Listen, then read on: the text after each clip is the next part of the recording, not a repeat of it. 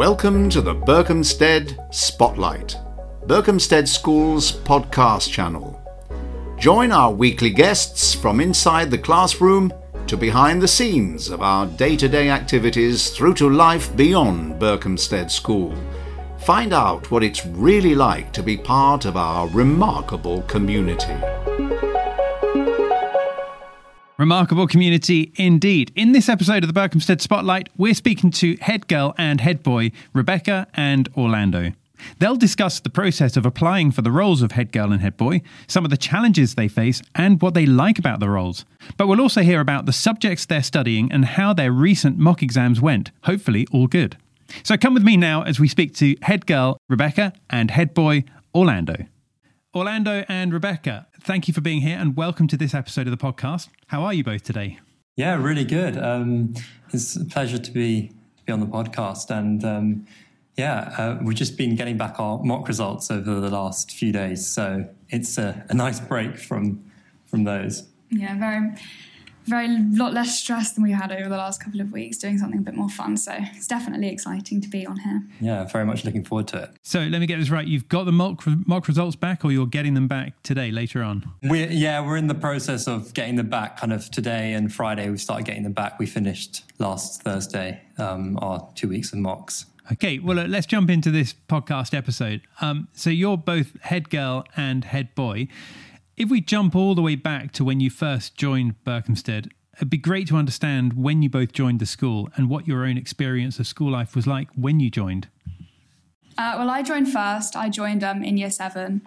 So I came from Maltmans Green in Gerrards Cross. And it was interesting. I knew quite a lot of people at the school already from various sports camps, and I knew both my sisters went to the school. So I felt quite familiar with it. So it was definitely quite an easy transition, which I guess I'm grateful for. Since year 7, I've just been at the school in Wolstenholme. Now I've moved into sixth form in Minbreves. I've really loved my experience. Becca, what was it like in year 7 when you joined? I mean, do you remember that first day? Did you feel nervous on first day? I was quite nervous. I had both my sisters in my, I had my sisters in my house. Mm-hmm. So it was definitely quite a different experience to other people because I had them constantly making fun of me in front of the whole house from quite an early age, which, to be honest, I really loved as a year 7 because it gave me attention. And when I was in year 7, I was quite a drama queen. So for me, that was actually quite exciting. Awesome. That sounds really good. I thought you were going to say your older sisters were there to care for you, make sure you're okay and that you know where you're going. Not at all. Excellent. That's what older sisters are for, I guess. Orlando, tell me your experience. When did you join the school and what was it like? Yeah, I joined in year 9, or actually I joined halfway through year 9 because I ended up going to another local school for the first term of year 9. And I guess I kind of ended up going there because my mum thought I'd enjoy it. And I ended up proving her right and I was proving her wrong rather and not enjoying it that much. And so I kind of just decided to go with my gut, which had been originally to go to Berkhamsted and leave halfway through year 9. And I came here then just after the Christmas term and slotted in really quickly because I'd come from a local prep school where quite a lot of people migrate over towards Berkhamsted after year 8. So it was actually quite smooth and I felt really comfortable. And I'm so glad I made that change back then because I've loved Berkhamsted ever since then, really. Mm-hmm. Orlando, if you don't mind me asking, what was it about the place where you were beforehand that made you less happy than you are at Berkhamsted, without obviously mentioning which school it is? Yeah, no, of course. It was a lot. I would say it's probably slightly more of a typically academic school. Not that Berkhamsted isn't academic, but the fact that academics was more at its core than Berkhamsted, because I think Berkhamsted is very rounded in terms of like everything is given pretty equal weighting, and so the academics is great, but so is sport and so is art, drama, music, and I think also importantly, like having fun. If I think that should really be put alongside all those 4 or 5 kind of standard aspects of school. And I don't think my previous school, I didn't really find myself having much fun just because of the way the curriculum and the whole kind of ethos of the school. So that's what's made Berkhamsted so great for me, that focus.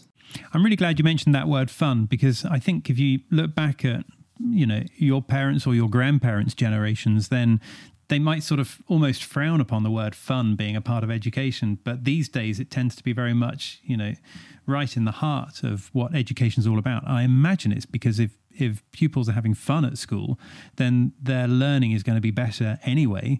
And it means that they look back with much better memories of their school lives. Yeah, I think that's spot on. I mean, I think I often was warned, like, hey, you're going to a slightly less academic school, you're not going to do so well. But actually, I'm now so much more motivated to do well and really, work hard because, as you say, I'm having fun. So it's not made any difference academically at all. Yeah, I think that's the importance of like pupil voice, because I know that here we really value like hearing the students' opinions, and that's where you get all maybe like the fun aspects of school are introduced because the pupils want to do it, and therefore it really does like increase their motivation to study as well. So I think it's a really positive thing. Mm-hmm. No, of course. Okay, so let's jump forward then to when you're taking your options. So I'm guessing you would have been in year 9. Well, actually, Orlando, that would have been the same time that you're joining. How did you find that process when you're deciding what you should be focusing on for your GCSEs? At that time, I don't think I had a clue what I wanted to do. I mean, I have maybe a tiny bit more of a clue now, but still probably not that much of a clue. But back then, I was kind of, I think it was, there's so many subjects that you're doing at that time. So it's really hard to know which ones you really enjoy, just because you don't ever get to give any one subject the amount of time you need to give a subject to work out whether you like it. So I think I kind of ended up just picking the subjects that felt like the ones I would kind of, do the best in or would be the most obvious continuation. But like, I regret really not doing DT, for example, because now I want to do engineering as a career. And I never really had much time doing DT, so I didn't really realize how much I would have actually loved doing DT. Interesting. Becca, tell me about your experience there. Well, my experience with picking options hasn't been too successful I'm in the same position as I was in year 9, where I really hate making decisions and I really don't like narrowing down my options. So that's led me to do 4 A-levels right now, because I genuinely could not pick 3. I just wanted to do all of them, really. And the same happened in year 9. I was going to all my different teachers after my lessons saying, which subjects should I do? But I think realising that it's your own decision, I guess. So it wasn't something that they could decide for me. I had to just bite the bullet and pick, even though throughout all of my time at Berkeley, I've always been like, I want to do that subject as well and this subject, which I guess is quite a privileged position to be in. But it does make my life a bit more difficult.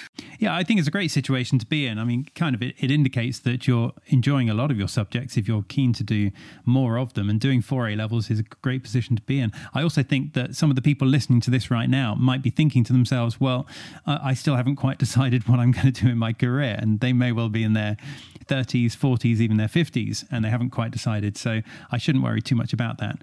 There's the Learning Leaders program at Berkhamsted, which is something I did the last year or so. And one thing that was really driven home to us was this idea that, like, you don't have one career now, or most people don't have one career. And that's actually, it's kind of quite a relieving thought, because you don't need to put all your eggs in one basket. You don't need deciding to do something at uni and then deciding to do your first job. If you want to do that, then that's fine, because that doesn't have to be your forever career. You don't have to worry about what might happen when you're 40, what you might like, because you can switch. It's a lot more easy to switch careers now, perhaps, than it was when my parents or my grandparents were starting out.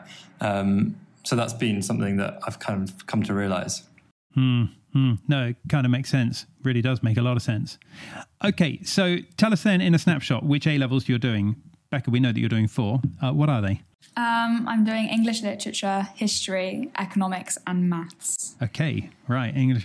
So quite a wide range. That's a wide range, isn't it? Okay, and Orlando, tell us about yours.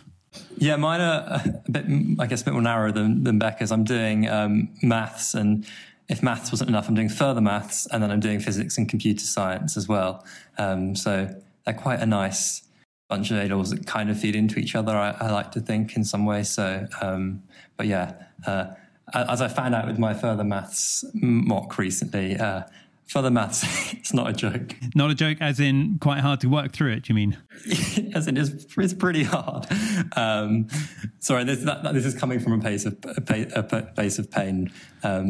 I just literally 20 minutes ago got back, or half an hour ago, got back my further maths mock, and we talk about it no more. Okay. Well, I guess that's the whole point of doing mocks, isn't it? Is that it's good preparation for the real thing later in the year. Yeah, exactly. Okay, so let's look then at these positions of head girl and head boy that both of you have filled. Tell us, first of all, why you applied for those positions in the first place. Well, I mean, I was talking about this earlier with Becca, and I don't think this is not, the whole reason. It's just a part of it. But actually, I applied to be head boy at my prep school, and I didn't get it. And I remember joining Berkhamsted back in year 9 and saying to my mum, I'm going to be if I couldn't be head boy at my prep school, I'm going to be head boy at my senior school. And so I think it's something that, it wasn't something that kind of year 12 came around and I was like, hey, actually, let me give this a shot. I had been thinking about it, had been in the back of my mind for several years. And I think just because I love the everything that comes with it, it's not just the public side of it, the speaking, which I really do enjoy, but also I love the kind of organizing things, having that ability to have an idea and then push it through, and having kind of access to people and resources that can help you do that, and really orchestrating things and seeing things that you've thought would be cool to be implemented. It's a really satisfying and rewarding thing. So that's, I guess, my motivating factor. How about you, Becca? Mine was quite similar to Orlando. We were talking last night about it, and I was saying since year 7 I've been sat in those assemblies and looked up at the head girl or head boy doing the assemblies and thought like, oh wow, like I wish that was me, or I can't wait to maybe have that role when I'm older.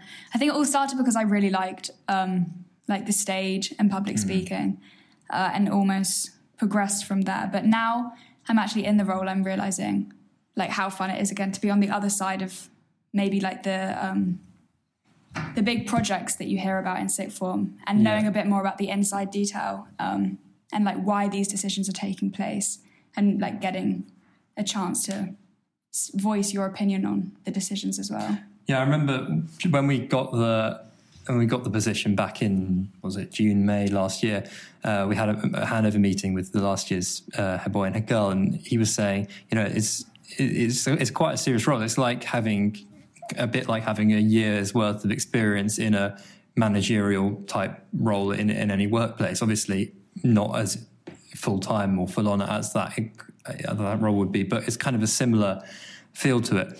And I was like, oh yeah, sure, whatever. But like, it really is. I think both in terms of like, we've had to commit lots of time and effort towards it, and that's been, quite a balancing act with A-levels and everything else that sixth form brings, but also in terms of how valuable it's been an experience. I mean, we've learned so much stuff that we probably don't even know we've learned just by doing it. And tell me what the application process was like. I mean, were you up against a number of other pupils in school? I think our year was actually the biggest for applications. If I'm 50. Yeah, I would say like 50 or 60 people went up for it, which obviously is a lot of people. Yeah. And I think there was, for our year, there even had to be like a second vote, which doesn't normally happen just because the numbers were so big. Wow, that's some incredible numbers coming through there, Becca. I mean, how did it feel when you realised that you were up against that many people? Yeah, it felt like something perhaps a bit bigger than we thought it was before. And you kind of realise that this is something that people want, and you're going to have to fight for it to get it. And so I guess, it also then feels all the more rewarding having, receiving those positions. Yeah, I would say it didn't quite feel real that I was actually going for the application until we got an email, I remember, after Easter saying you're in the last 10. Oh, yeah. And that's when you go through like the quite intimate process of the interviews. Because before it was only like teacher votes and student votes, so it almost felt a bit out of reach at that point. So, yeah, definitely through the process it got a lot more real. Yeah, I remember the interviews were tough. They were the bit that really stands out in terms of the application process. I mean, the application process was kind of structured like a typical job application process. I remember there was just before the stage before the interviews was a video you had to record talking about like what you wanted to do in the role, why you were appropriate. And I remember we had a call with the previous team, the previous senior prefect team, and they were talking about their experience with the application process and giving us some advice. And one girl said, "Oh yeah, the video. I remember recording that on the morning it was due. It was so stressful. Don't do that. Make sure you don't do that." And I was sat there like, yeah, whatever. That can never be me. And there I was. I woke up at 4 a.m.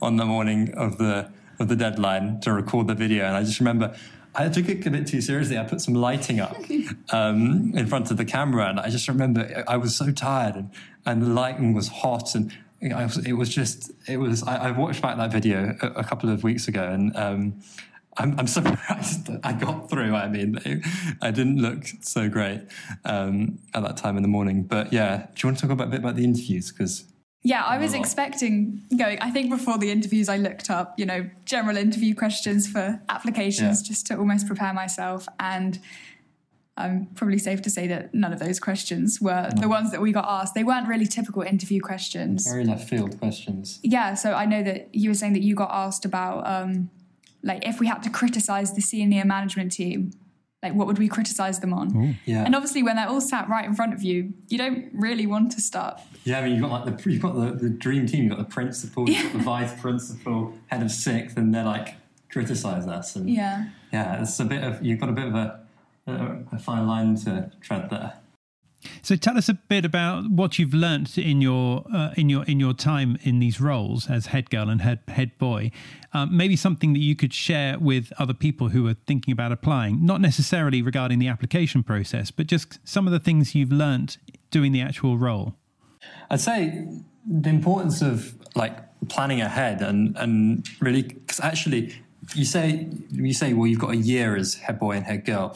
You don't really, because you get the role in maybe halfway through the summer term, and you kind of, after our mocks, maybe in a couple of weeks' time, in a month or so, we're into A levels. We don't really have any other time to work on the head boy or head girl initiative. So you've actually really only got maybe 2/3 of the school year, 2 terms really maximum, to get stuff done. So you've got to really look ahead and say, well, we've got this much time. What do we want to get done, and what do we need to do now to get that done?